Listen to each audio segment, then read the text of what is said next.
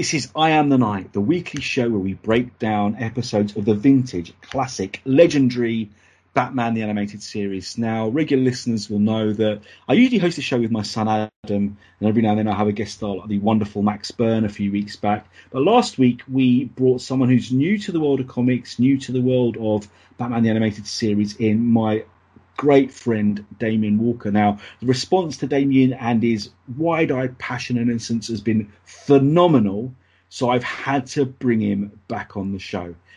So here he is again. Damien, mate, how are you? Did you have fun last week? I'm great. I had a fantastic time. Sorry about any little mistakes I made in my commentaries and that, but I had an amazing time. Absolutely amazing. This is a world that I really would love to get more and more into as time goes by. I can definitely help you with that, my brother. Believe me, I can definitely help you. You're helping me already with your infinite knowledge of weird and wonderful characters and that you're already helping me. Nerd, that's what I am. Nerd. Exactly. But you're my nerd, and that's all that matters. Oh, bless you. Thank you, mate. Well, this week we're going to be talking about another historic episode. I didn't realise when I invited you on that we're going to have like 3 episodes in a row which are like really important to the history of the series. This is going to be episode 40 of Batman the Animated Series, and our 35th episode of I Am the Night. This is the episode called If You're So Smart, Why Aren't You Rich? Written by David Wise and directed by Eric Radomski, and featuring the debut, the first appearance of Edward Nygma. Enigma, the Riddler. Oh, brilliant character. I love this character. I love him in the films, I love him in Gotham. What a character. And what a title. What an amazing title. Right? I love this title. Yeah, if you're so smart, why aren't you rich? It's what you say to everybody, isn't it? But if only. He's quite smart, doesn't he? Oh, he does in bucket loads as well, which is fantastic. So cool. So, yeah, I've got to agree with you there, though. Brilliant character, one of the legendary Batman villains, and the Gotham version, Corey Michael Smith's version of Ed in Gotham is probably my favourite of all time. Oh, mine as well. I liked the Riddler in the film, in the Batman film, with I can't think of the person's name now. Jim Carrey. It was very, very good. He played it perfectly, but in Gotham, absolutely fantastic. Absolutely fantastic. He pulls off that double character and the vulnerability and the intelligence so well. Yes, exactly. And you can see the switch happen. And that's the key of it, is that you actually, like, when he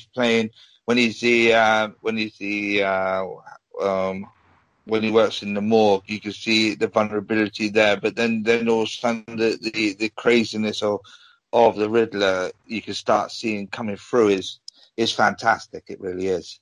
So good. Meeting and interviewing him was a joy, and you can catch that interview on Dark Knight News, folks.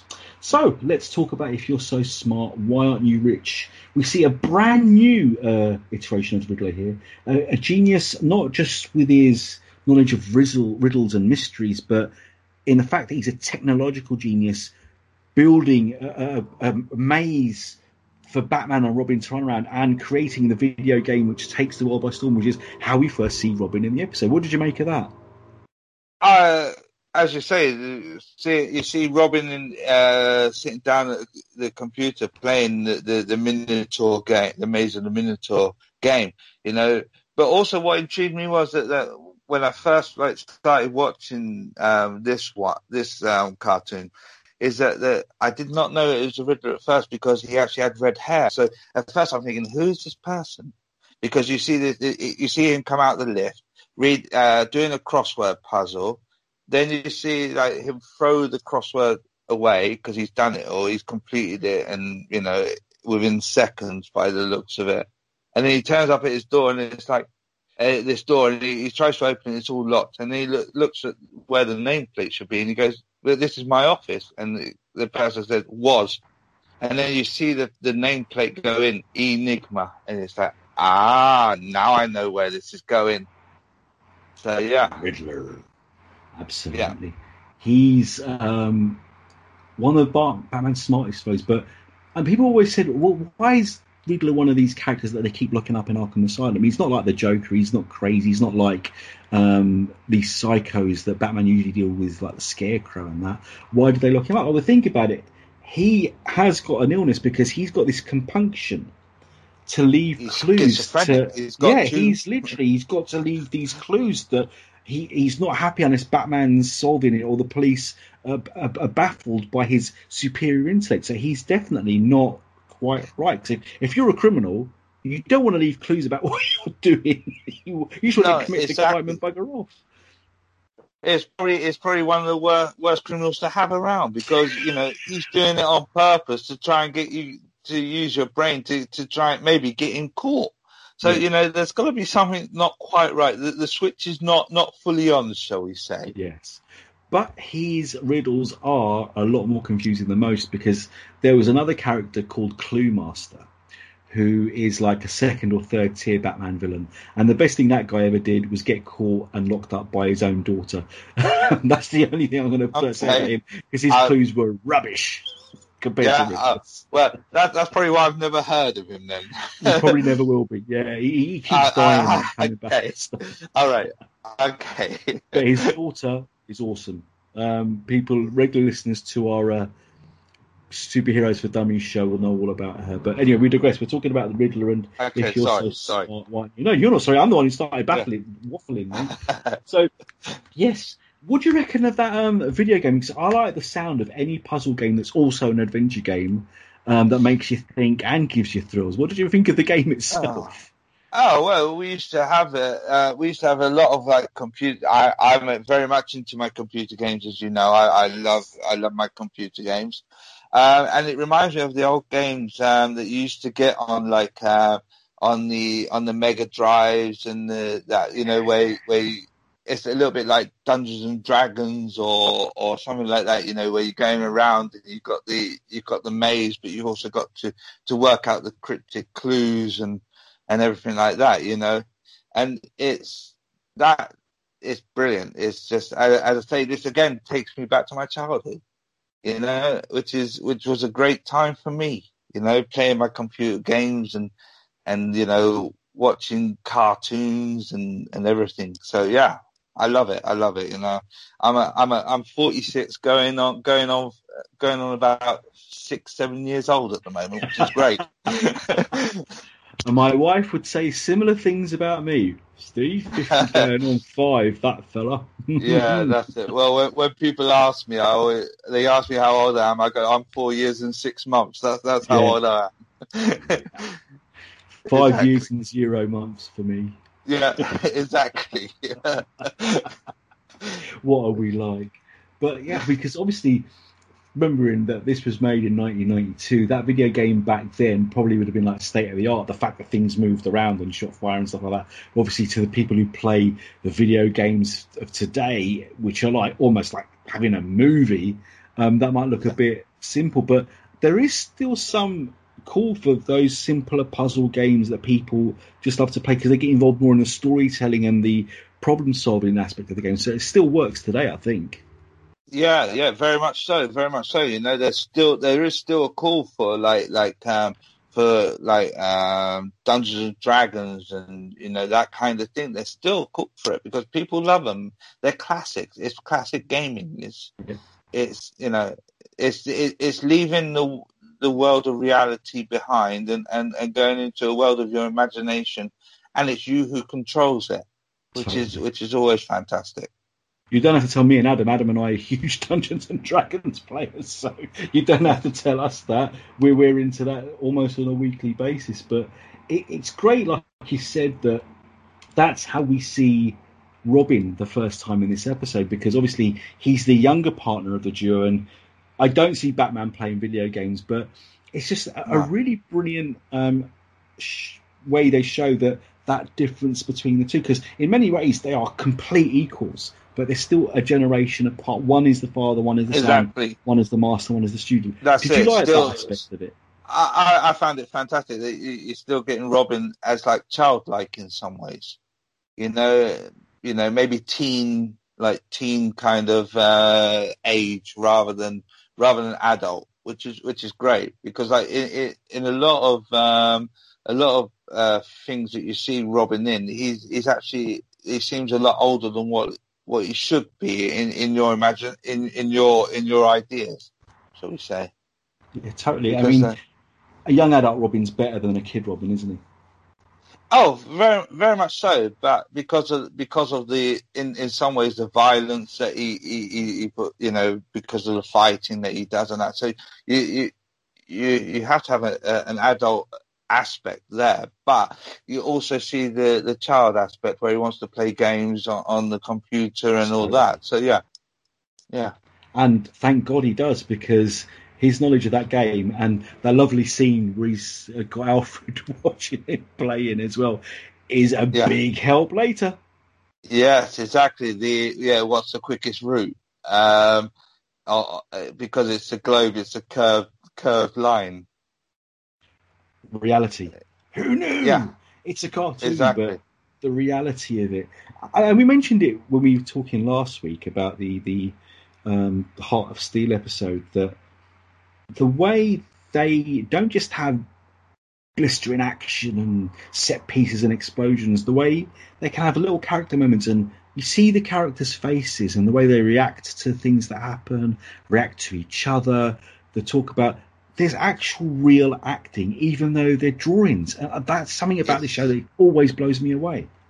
Yeah, exactly, because like you can, just by the drawing of expressions, you can tell what they're feeling, what they're thinking of, who they're actually talking to, whether it's a friend, whether it's a foe, it's that kind of interaction that you actually get just from a drawing is unbelievable. I'm very, very jealous of all these drawers, So talented, aren't they? Unbelievably talented. It sickens me how talented they are, because I think that's just a jealousy of me talking, but my nearest thing to drawing is maybe a little stick man, but that's it, Oh, don't sell yourself short. I know you picked up how to draw comics the Marvel way, and you're getting better and better. You're working at it and doing something with it. Yeah.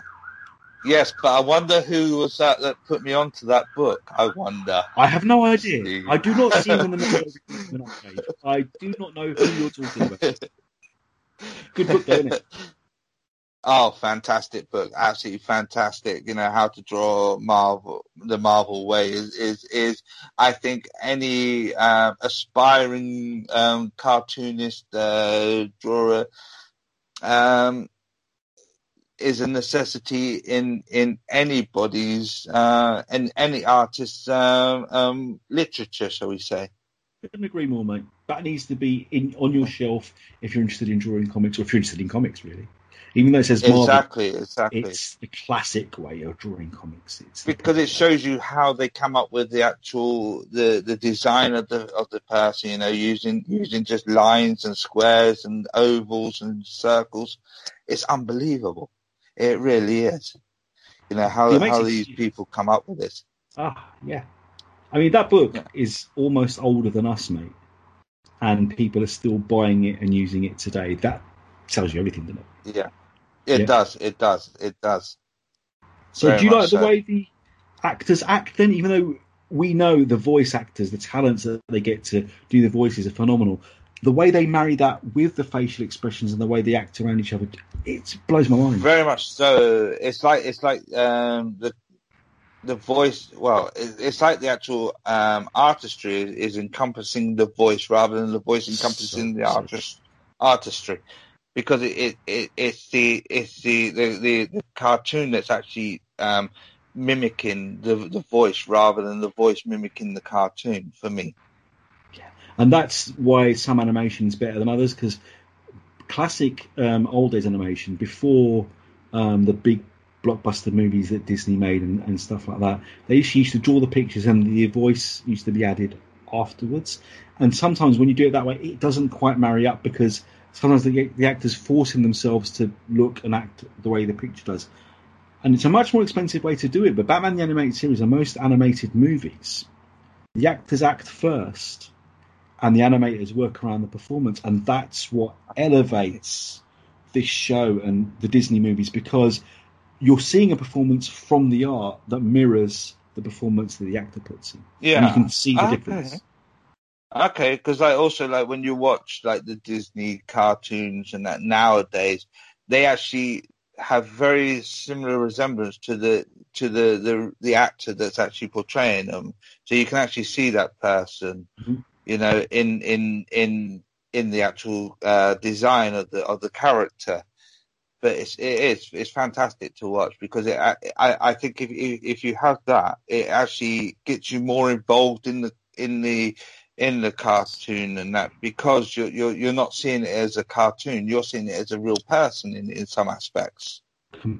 Well said, mate. Very well said. Because I remember, obviously, I was 22, 23 when this series started, and obviously before we actually got it in the UK, obviously we got it months after it hit in the States, I actually saw the comics of the show before the show, and I looked at it and I thought, well, it's really quite angular, quite stylistic, it's very cartoony, and I didn't quite get it. I mean, I thought that the way the stories were told in the comics was brilliant, because sometimes there'd be pages without dialogue, it was all told in the pictures, it was all told in the facial expressions, and it was beautiful. But I thought, this isn't quite what I'm expecting from Batman. Obviously, this is fresh off the first Batman movie by Tim Burton and Batman Returns by Tim Burton, which were like dark, bringing Batman straight into the present. And I thought, But then, like you said, you watch this show, and because the performances, both visual and vocal, are so strong that 10 minutes in, you forget you're watching a cartoon. Exactly. Like when you first start watching it, you're thinking this is very blocky kind of shapes on the faces and that. But then as you get into it, they morph into a real face rather than just being a block like this is a drawing. That's it. It doesn't. It becomes this could be almost a real person if you look at it like that. Yeah, you're so right. I mean, the expressions, and like we've mentioned, that the way they've married it to the vocal performance rather than just stick a voice in over a drawing it just elevates it completely. It becomes more of almost watching a stylized live action show than watching a cartoon, even though it's very, very stylized and very, very stylistic. It's one of the things I love about it. Yeah. Oh, snap. I'm getting into it very much because of this. Thank you, man. Oh, I can't wait to hear your weekly reviews even when you're not on the show now. You just have to keep on sending me lists which one to watch. All of them. Watch them all. Okay, yeah. My wife is going to get a divorce. You know that. When she's at work and whatever. Once the world reopens and we're allowed back into our offices and stuff like that, you'll have a few more times. But if she's got a problem, she can come see me and I'll just give her a hug. Yeah. Oh, that's okay then. But speaking of other episodes, a few weeks back, I was chatting with Max Byrne, who was a co-host on the show when Adam had to go away. And we saw an episode which involved a character called Josiah Wormwood, who literally was the Riddler, but wasn't the Riddler. He even looks like the character in this show, but like you said, he had brown hair, not red hair. But he left clues, he left puzzles, and he nearly trapped Batman. And we thought, so maybe this is the guy that ends up being the Riddler. Now, watching this episode now, we clearly see he wasn't, but the links were still there. But this Riddler has a different voice, like you said, the red hair, and this one seems to be much more of a tech wizard rather than just a cold-blooded mercenary who wants to get you in his traps. But this more vintage Riddler, which I actually preferred, because you immediately see him within a few scenes in his classic top hat with his cane and his mask, and it's wonderful to see. What do you think of that iconic moment when we first see the Riddler in costume in this episode? When you first see him in the nightclub, I got my notes here. I've just got to try and find where we are. The Wasteland. That's it, the Wasteland nightclub. You see him in his classic Riddler costume with the question marks, the green, the beautiful, and the eloquence of it, the style of his costume, because he's got an elegance there. Yeah. He's very, very elegant in the way he is, and that's what makes him the Riddler as well, because of his vocabulary and everything like that as well, which is what you associate to an elegant person is their vocabulary. Yeah. So you can see it. You can see the beautiful to see. Really smart. As you can tell, I really love the Riddler. Is he your favourite then? Would you say he's your favourite Batman villain? That and the Joker. Oh, the Riddler and the Joker, definitely. Harley Quinn as a sex symbol, very much so, but the on Riddler her own, and Joker, out of the Joker's shadow. That's how I like exactly. Harley. As her own person. Yeah, because she's too vulnerable with when she's with the Joker. She plays like the how would you say the quintessential 50s kind of woman, that she's subservient and all that. But when she comes out from behind the Joker, this is where you see the real woman, real Harley. Totally. Yeah. So sorry, I digress every time. I'm sorry. I am a Harley fan and not a Joker and Harley fan. I'm with you 100%, mate. But Riddler is, he's great. I love what you said. His elegance, his eloquence, his intelligence. He's a smart guy, which is why, like a lot of Batman's villains, you're just scared of them. There's nothing sympathetic or likable about them. Riddler's actually a cool guy, and there's been a few occasions in the comics where he's actually gone straight for a while. He started a detective agency, he wanted to break away from life of crime, but his psychosis is such that he keeps going back because he just wants to prove himself smarter than everybody else. Exactly. Like you beautifully said at the start of the show, if you're so smart, why aren't you rich? That title says it all about him, doesn't it? Yeah, when he tells the manager, Matt, is it Matlock? I can't see the name of the manager. Mockridge, that's it, Mockridge. When he tells him, when he goes like, if you're so smart, why aren't you rich? It's such a great phrase to use. Because it's undermining. Mm-hmm. And it's sarcastic, but in like a nasty sarcasm rather than that, And you can see in some ways the vulnerability of Enigma when after he says that, you see him like look vulnerable, and that's not a nice look for the Riddler for me. It's not a nice thing to do to anybody, is it? Really, to no, exactly. But well, we'll see when we come to the end of the episode that Mockridge gets his comeuppance, and I hope all bullies watching this watch this and realise, listen, these people that you call nerds and geeks and whatever, especially when you're at school age and you bully them, those guys are probably going to end up being your boss one day because they are smart and they know how to get results. So, valuable lesson for bullies there. Don't bully people because they're people. Everyone's got feelings. Just be warned. Warned. What goes around comes around. Ooh, definitely for this chap, absolutely. But I love about the character of the Riddler as well, and you've said it before, is that he brings out the aspect of Batman and Robin that I love, the problem solvers, the detectives. Yeah. I love that side of it. What do you make of it? Oh, it is. You can almost see the cogs turning whenever they get a riddle from the Riddler. Like you see Batman pacing backwards and forwards when like the Robin is playing the game of the Minotaur and Robin's going wasteland. Batman's going wasteland. What is wasteland? And then then Robin goes, wasteland is a place in the game, and then it's also the nightclub. So it's like, okay. Then you see like the iconic light bulb moment. Yeah.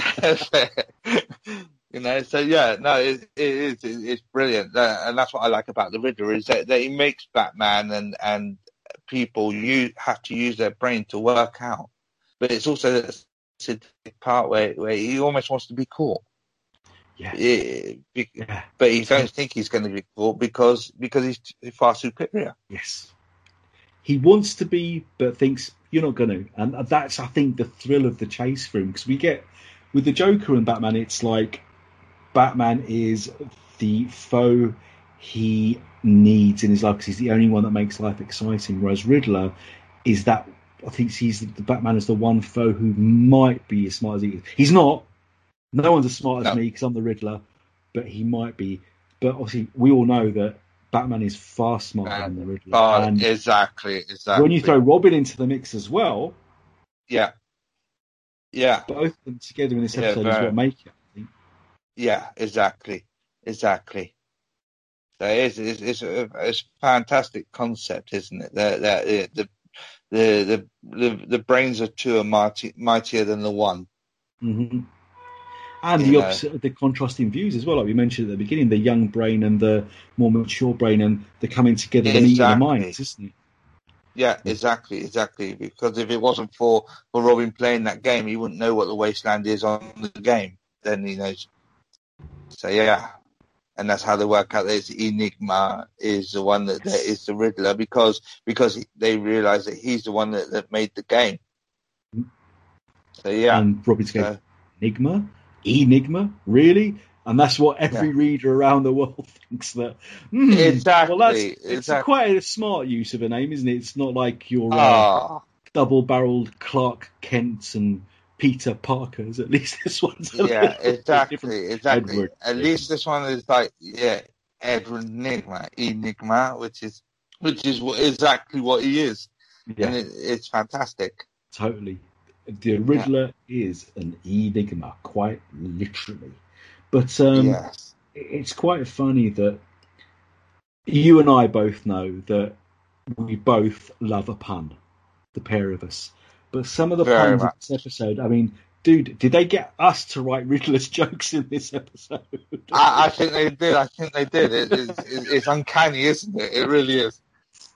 Oh, so fantastic. It's absolutely brilliant. But what I did love as well, because obviously I'm a huge comics nerd, I don't know if that comes across at all or if you'd noticed that. No, not at all. I would never know that of you, Steve. Not at all. What I love that this show can do is it can be totally gritty and edgy, realistic one week. And you get, like I said last week when we talked about Heart of Steel, how that was like a technological horror episode. This one's almost like a step back to the golden age of comics in the 40s with your giant props and your fun aspects and just wild adventure story, but it still all works. It's a different show every week. Did you like that? Yeah, exactly. Yeah, it's like last week I wanted to hide behind the sofa. This week is like I'm laughing my guts out, because of the puns and everything like that, It's brilliant. Like when the hand he makes the hand go into the Minotaur.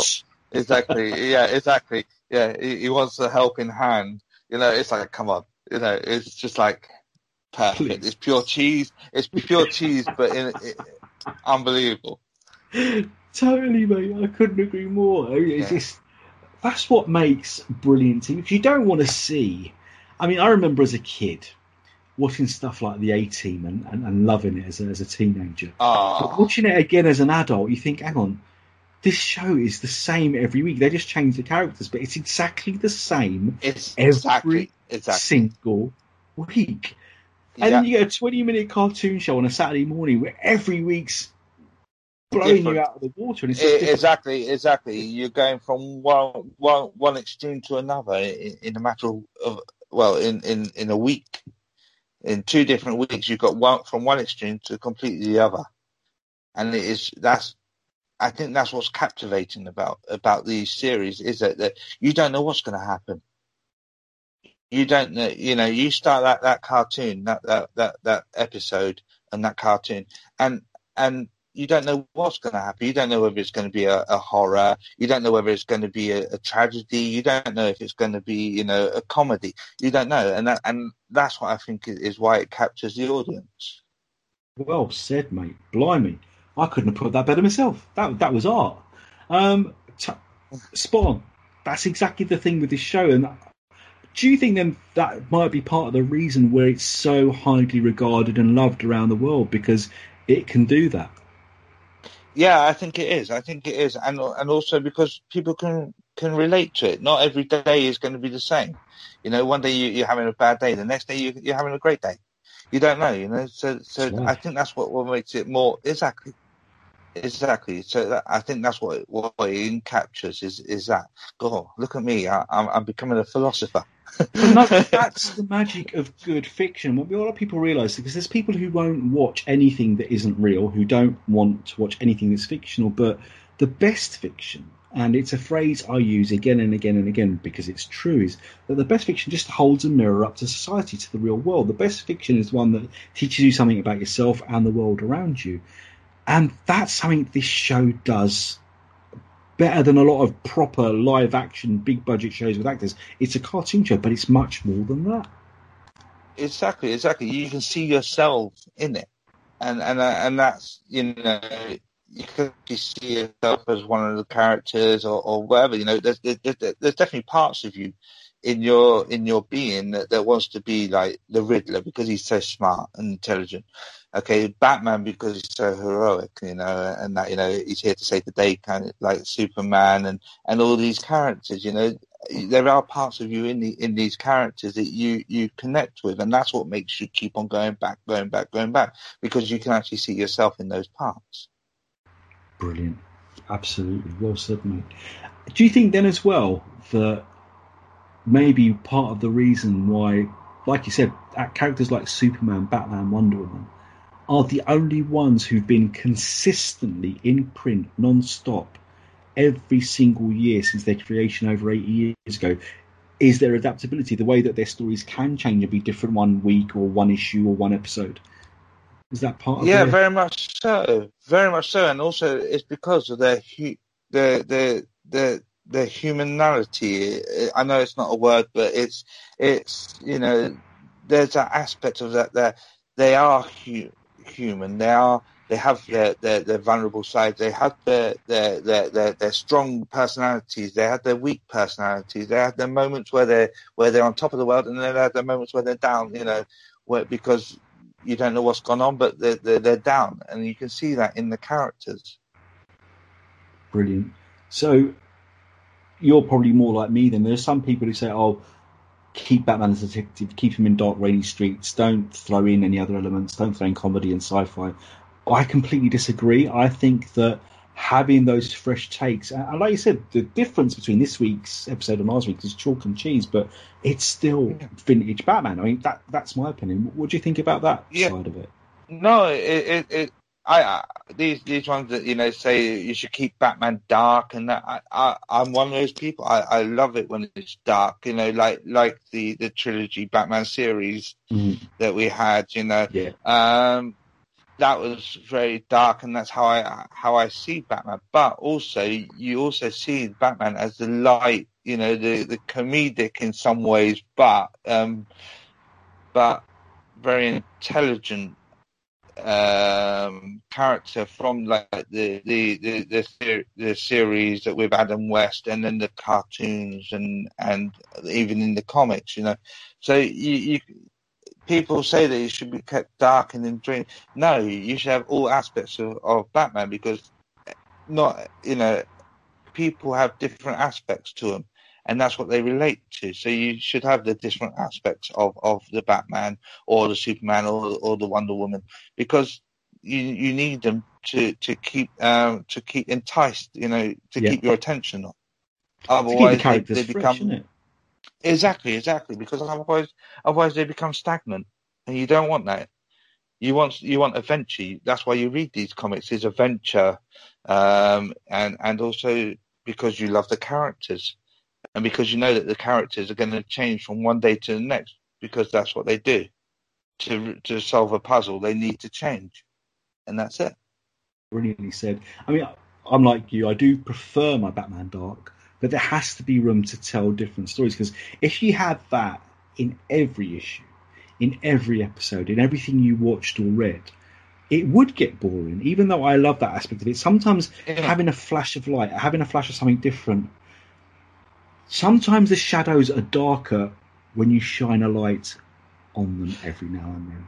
Very, very much so. Very much so. You know, otherwise it become morose. You know, you just be, you know, oh, it's dark, it's raining, it's, you know, it's like, come on, I just want a bit of light at the end of the tunnel. You know. Absolutely. And this episode is a great highlight of that, because there's tons of light, there's tons of laugh, so much action, but we still get a vintage detective Batman and Robin story, and it's great. Yeah. And I love what you said earlier with the way that the Riddler's portrayed, and part of that has to be down to the wonderful actor that plays him, John Glover, who is a literal geek, not Greek, he's a literal geek god. He has been in so much stuff. I mean, I'm about to blow your mind. He was in Scrooged, the unscrupulous TV producer who tries to take Bill Murray's job, the blonde guy, the really smooth guy. John Glover, same dude. Yeah. He's been in episodes of Agent Carter. He was in RoboCop 2, Gremlins 2, episodes of Deep Space Nine and Heroes. But for comics fans, he is an absolute legend. I don't know if you ever watched a series called Smallville. He was Lex Luthor's father, Lionel Luthor. Really? That's him? Yeah, that's the actor, yeah. Wow, okay. Yeah, he was in the Adventures of Batman and Robin video game, and he was Dr. Jason Woodrue, who's responsible for Poison Ivy getting her powers in Batman and Robin, the fourth Batman film with George Clooney. He's in that. And most recently, he's amazing. He's a legend. In comic, but just for comic book movies and series alone, he's a star. But most recently, have you seen Shazam? Yes, love the Dr. film. Love it. Dr. Sivana's dad. Oh, okay. That's the guy who plays Riddler in this episode. John Glover. He must be a comic nerd as well, then. He's got to be. The amount of stuff he's doing, he's got to be. Yeah. So not only is he the enemy of Superman's arch nemesis, he's the enemy of Captain Marvel's arch nemesis. I will not call him Shazam. To me, he'll always be Captain Marvel. He's also the dad of Captain Marvel's arch nemesis. There you go. He just likes playing the enemy. Yeah. God. That poor bloke. When's he going to play a good guy? Bless him. Because apparently in reality, John Glover is just a lovely, lovely man. But there you go. What are you going to do? But I mean, we've mentioned week after week after week, and we had it last week as well, the level of acting talent they get on the show. I mean, have I impressed you again with that guy? You have. You've blown my brain cells here. You know, as you always do with your knowledge of who's who and what's what. But you know, this is unbelievable. So the person that I watch, you know, I don't take much notice of, but I notice them, if you know what I mean, when you're watching these films and series and that. Then all of a sudden, like you're watching a cartoon and in the background their voice is that person, and you just blow my noggin. You really have. I have to do my research. I have to educate the masses with my complete nerdiness. That's just. And boy, do you do it well. I try. You know my wife. She'll tell you frequently how trying I can be. So.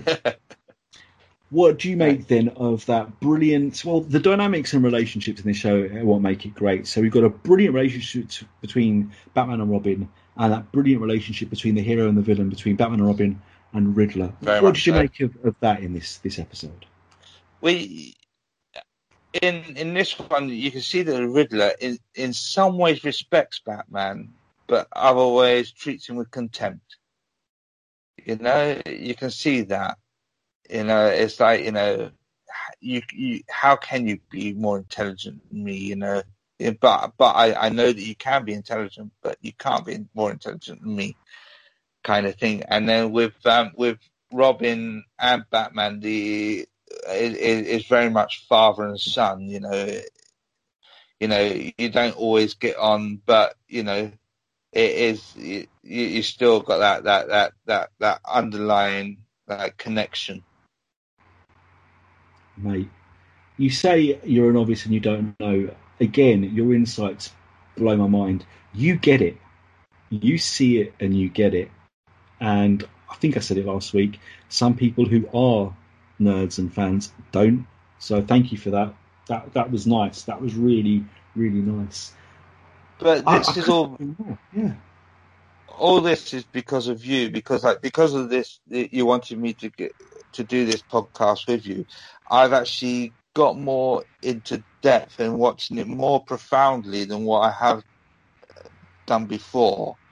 Whereas like when you watched it before I was doing this with you, I was just like watching it, but nonchalantly.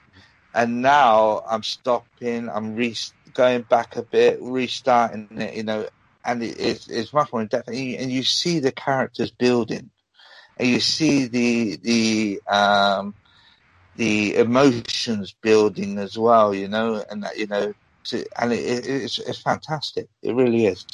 Thanks, man. Has it increased your enjoyment and understanding of the show, or has it made it more of a job for you? Because I didn't want to do that. No. It's actually increased the enjoyment of it because I'm actually looking at it in a different eye, if you know what I mean. As you a know, piece because of art. before, exactly. It's more artistic. It's more, it's more to life than what you actually think it is, and that intrigues me. You've intrigued me with this, which is fantastic. Because sometimes, I mean, there's nothing wrong with it. Watching it as a piece of pure entertainment and putting it away, there's nothing wrong with that. Yeah. But when you do look further, with all great art, it's when you look beneath the surface, when you dig a little deeper and you realise, damn, this is really a 20-minute Saturday morning kids cartoon. Exactly. This isn't no Roadrunner or Tom and Jerry. This is like deep. This is an adult cult. This should be an adult cartoon because it's dark, it's deep, it's got everything. It's got everything.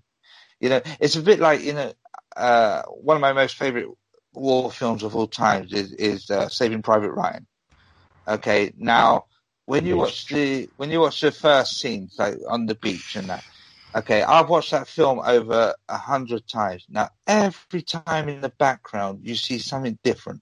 You know, like you see bits of body flying about and everything, you know. And that's what this is like. When you look at it really in depth, you'll start seeing stuff in the background that's going on that you've never noticed before. And that's what I really like. Brilliant. I like the fact that, though, with a show like this, is the way that I could watch it with Adam when he was little. You can put it on for your nieces and your nephews and kids from the ages of 8 to 80, and they'll love it for the action, for the thrill, for the colour, for the chases. Yeah. But then a grown man like you and I can watch it and see something completely different at the same time. Exactly. There's two levels. There's the infantile level, and then there's the adult level. And it's unbelievable, isn't it? How can you do that? You know, yeah, it's unbelievable. It blows your mind. It really does. Yeah, because again, Saving Private Ryan is one of the greatest films ever made, no doubt. But it's not something you could watch with a family in any way, shape, or form. That's a film no. Yeah. But somehow this series works that you can watch it as a family show. You can leave it just for the kids to watch and not be worried about anything they see. And you can watch it as an adult on your own, or you can watch it all together. Yeah. And I think that's got to be part of the secret of its success and why nothing really has matched it since. Especially in animation, I don't think there's anything that's been quite as broad an audience imagination captured as with this show. No, exactly, and I think the great aspect is that you can actually take what you want out of it. You can take the cartoon, just the cartoon aspect, or you can take the artistry, or you can take the humor, or you can take the darkness. It's up to you. It's what you want to take. It's what kind of mood you're in at that moment and time that you can actually take what you want from it. And I think that's what actually is so captivating about it. Thank you, mate. Brilliant. Well, Adam, in his infinite wisdom, has often said that outside of the comics themselves, this is probably the most complex, most accurate vision of Batman ever committed to screen. I mean, the movies are great, the Christopher Nolan's in particular, and I love Ben Affleck's turn. I'm sad that he's not coming back, but this show, because you can actually just get this box set, and it's a complete history of Batman that you can give to anybody. Whereas with the comics, you've got 80 years worth of stuff, and unless you're a multi-billionaire, you're never going to own every single comic Batman's appeared in. Or unless you're Steve the geek, because I come out to your place and I see your collection. It is mind-boggling. It really is. You know, I'm like, where do you start? Like literally, where can you start to begin? You know, you can't. It's unbelievable because you're like this. You're like, oh, you should read this one. Then you should read this one. Then you should read this one. I'm like, but how? You know, how does it work? You know, like from the first ever comic all the way through to now to present day. Okay, it's just like it's one continuance. And you're picking out, oh, you should watch this, you should watch this, you should watch or read this. I'm like, God, this is mind blowing. It really is. It's unbelievable. I'm very jealous of all your comics, don't forget. But you know. But listen, I have started you on the dark path, as it were, because obviously you've read Batman Year One, and that's the best place to start. Because some people think that you have to go all the way back to 1939. You don't. No. That's something you pick up afterwards, so you can see all the different colours of Batman. But if you just want to know the story, I can definitely put you on the right path. And this box set is one of them. This box set is one way to put you, because even though they change some of the stories, they change some of the origins or whatever in this show, the heart of it, the reality of it, the real character is so true to the original source material more than any of the other movies and TV shows, and that's why I think this series works. And hopefully, with ones you've seen so far, and I'm sorry again that I've pulled you out of order to do these shows with me, but I don't think it much matters because you've just seen just like a different couple of aspects. I think you want to watch more now, didn't you? Oh, very much so. But the thing is you're saying you pulled me out of order. The thing is, though, is that in this cartoon series box sets, you don't really need to go into order, and that's the great thing about it, because you can pick up who these people are as you go along, you know, and you know, as you say, in this one we've got the first ever appearance of the Riddler, the Enigma. Now, because I've got a slight basic knowledge of who he is, it's like, okay, this is who this is, okay, and you know, I don't know if this is the first time he's being done, but then you realise this is the first time he's being the character, you know, and he's being put into balance. So you don't really need to go into order like this one, series one, episode one, and you don't need to do that. You can go anywhere and everywhere and still enjoy it, still get into it. Whereas like sometimes you need to watch it from episode one, season one, series one. You need to go all the way through, otherwise you've got no clue who anybody is. But this one you do. You have clues because they're so iconic. Absolutely. And we've been really lucky that the two shows you've been on are really historic, important first appearances. Last week you had the first appearance of Barbara Gordon, the girl who will be Batgirl in the future, and this one the first appearance of the Riddler. But like you said, watching them all in order is something you do in your own time to get the complete map. But you said it beautifully, mate. Dip in and out of this show and know that whatever episode you put on, whether you know nothing or whether you're a super nerd, you will still get a piece of TV that you'll really enjoy. Exactly. So well said, mate. Very much so. I like the way you put that. Thank you. It's lovely. Now, just like last week, again, dude, you've blown my mind with the amount of preparation in your notes. So, again, I want to shut up for a bit and let you tell me what you loved about this episode, what you didn't like, things that stood out, moments that made you laugh, moments that made you think. What is your main takeaways from If You're So Smart, Why Aren't You Rich? Well, first of all, the title is epic. Epic. As I said before, I can't digress on how much I love the title because it is unbelievably great.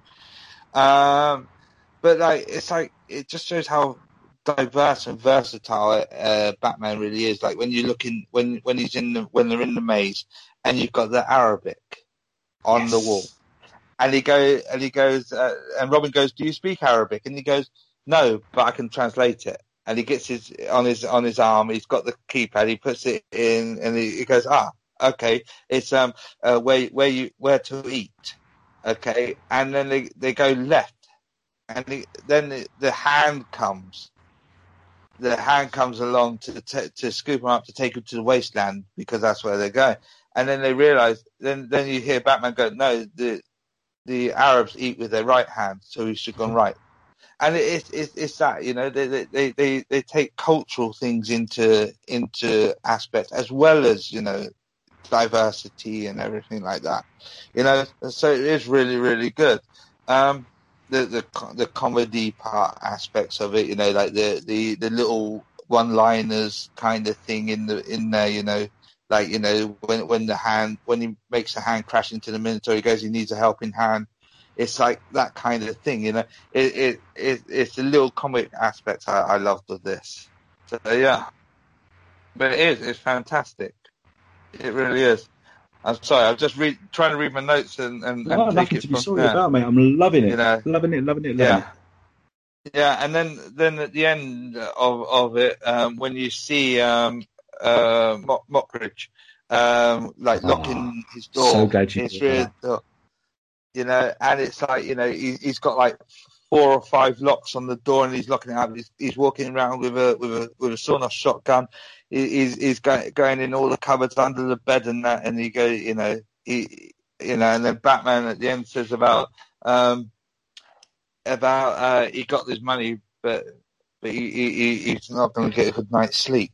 You Ever know, again, that I kind don't of think. thing. Yeah, exactly. Yeah. Says he, how much is a good night's sleep worth? And it's that aspect. That's the one. Sorry, I just found it on my notes. And yes. No, that's So brilliant. yeah, Because that little phrase, that how much is sleep really worth is you know, is to do with real life as well. Because okay, you might want to get all the money in the world, you want to be a rich man, but how do you go about getting it? well, You know, brilliant.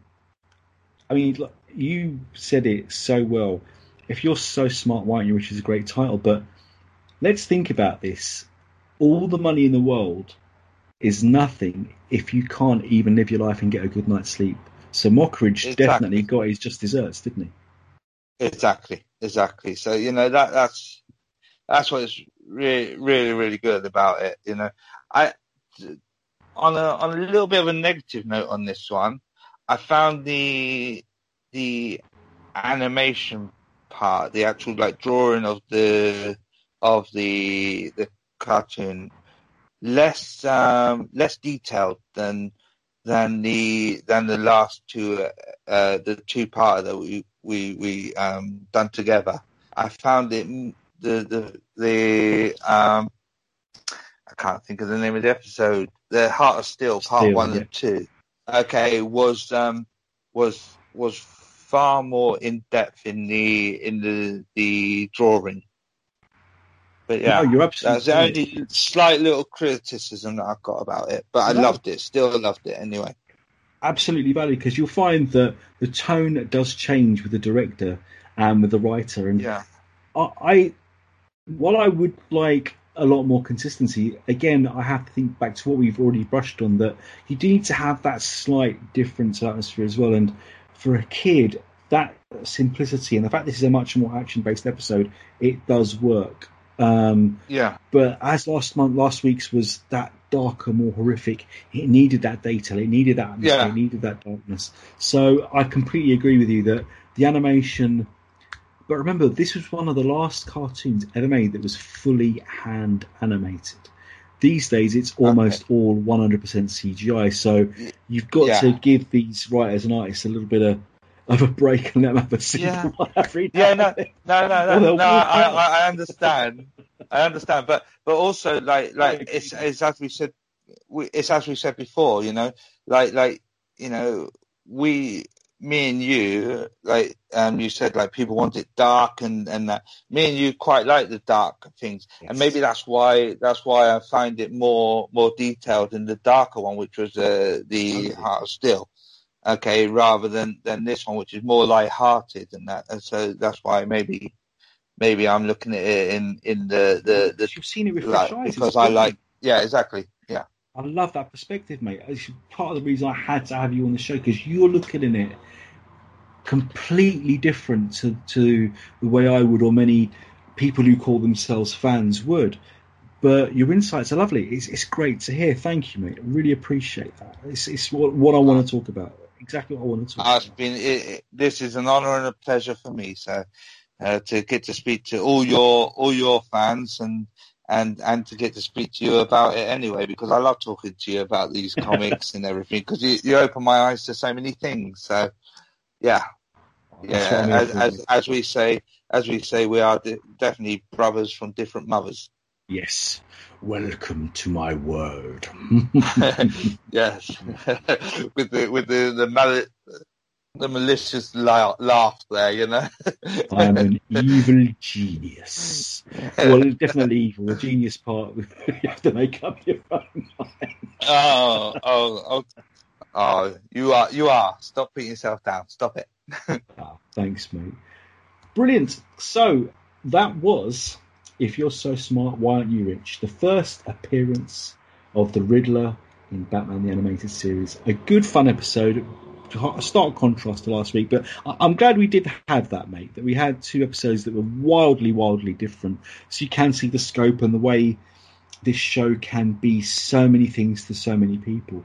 So yeah, I'm just glad you enjoyed it. Thank you, man. Yeah, no, I'm loving it. I'm loving this experience, and it's great. As you say, from one week to the next, we're getting to discuss, two or three completely different aspects to it, and it is fantastic. It really is. It's a great honor for me to be on this podcast. So thank you so much. Thank you, brother. I mean, Adam and I, this is our regular thing, and we love doing it. And it's been a joy having guest host Max Byrne on, who's a fellow super nerd. But it's been just as much of a joy to have you on with this beautiful, fresh perspective and the way you look at things. So thanks to you, mate, for joining in and helping me out when my son's gone off to have adventures in Scotland. Typical Adam, that's it. Bless him. Well, you know him well. Yeah. But thanks, well, when you speak to him next, say hi. So, do you reckon I could rope you into doing a few more if Adam goes off on further adventures? Anytime you want. If the listeners are okay with that, because the listeners are important. I understand that. Hopefully I've done okay. But yeah, anytime you want, I'm here. Well, if last week's response is anything to go by, I'm sure they'll want you back just as much as I do. But if they don't, it's my show anyway, so... Yeah. No, come on now. Don't get like that. That's megalomaniac. No. Stop it. No, that's not you. It's going to be great, mate. And if you're happy to come on again, I'll definitely have you on. So yeah, Adam, definitely. Rest Thank assured, you so much. I've got a couple of great guest hosts ready and waiting to step in and take Watch over. Out, Adam, I'm coming for your job. Well, he couldn't take his whole job because he then edits this and cuts out mistakes. No. We want people left anyway. He's irreplaceable, that boy. But Damien, thanks, man. I love you so much. Really appreciate it. So, listeners, readers, this has been another episode of the show that breaks down Batman the Animated Series. Here's my friend Damien Walker. He's the Knight. Together we are the Knight, and this has been the I Am the Knight podcast. So, Damien, what do you reckon everyone out there needs to do, mate? I reckon they need to read more comics. And watch more Batman. Thanks, man. You're welcome.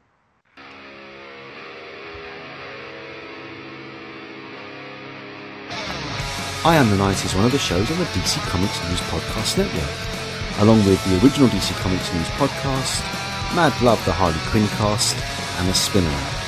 All these shows can be found wherever you find good podcasts, including Spotify, Stitcher, Apple, and Google Play. DC Comics News and Dark Knight News can be found on Facebook, Twitter, Tumblr, and YouTube.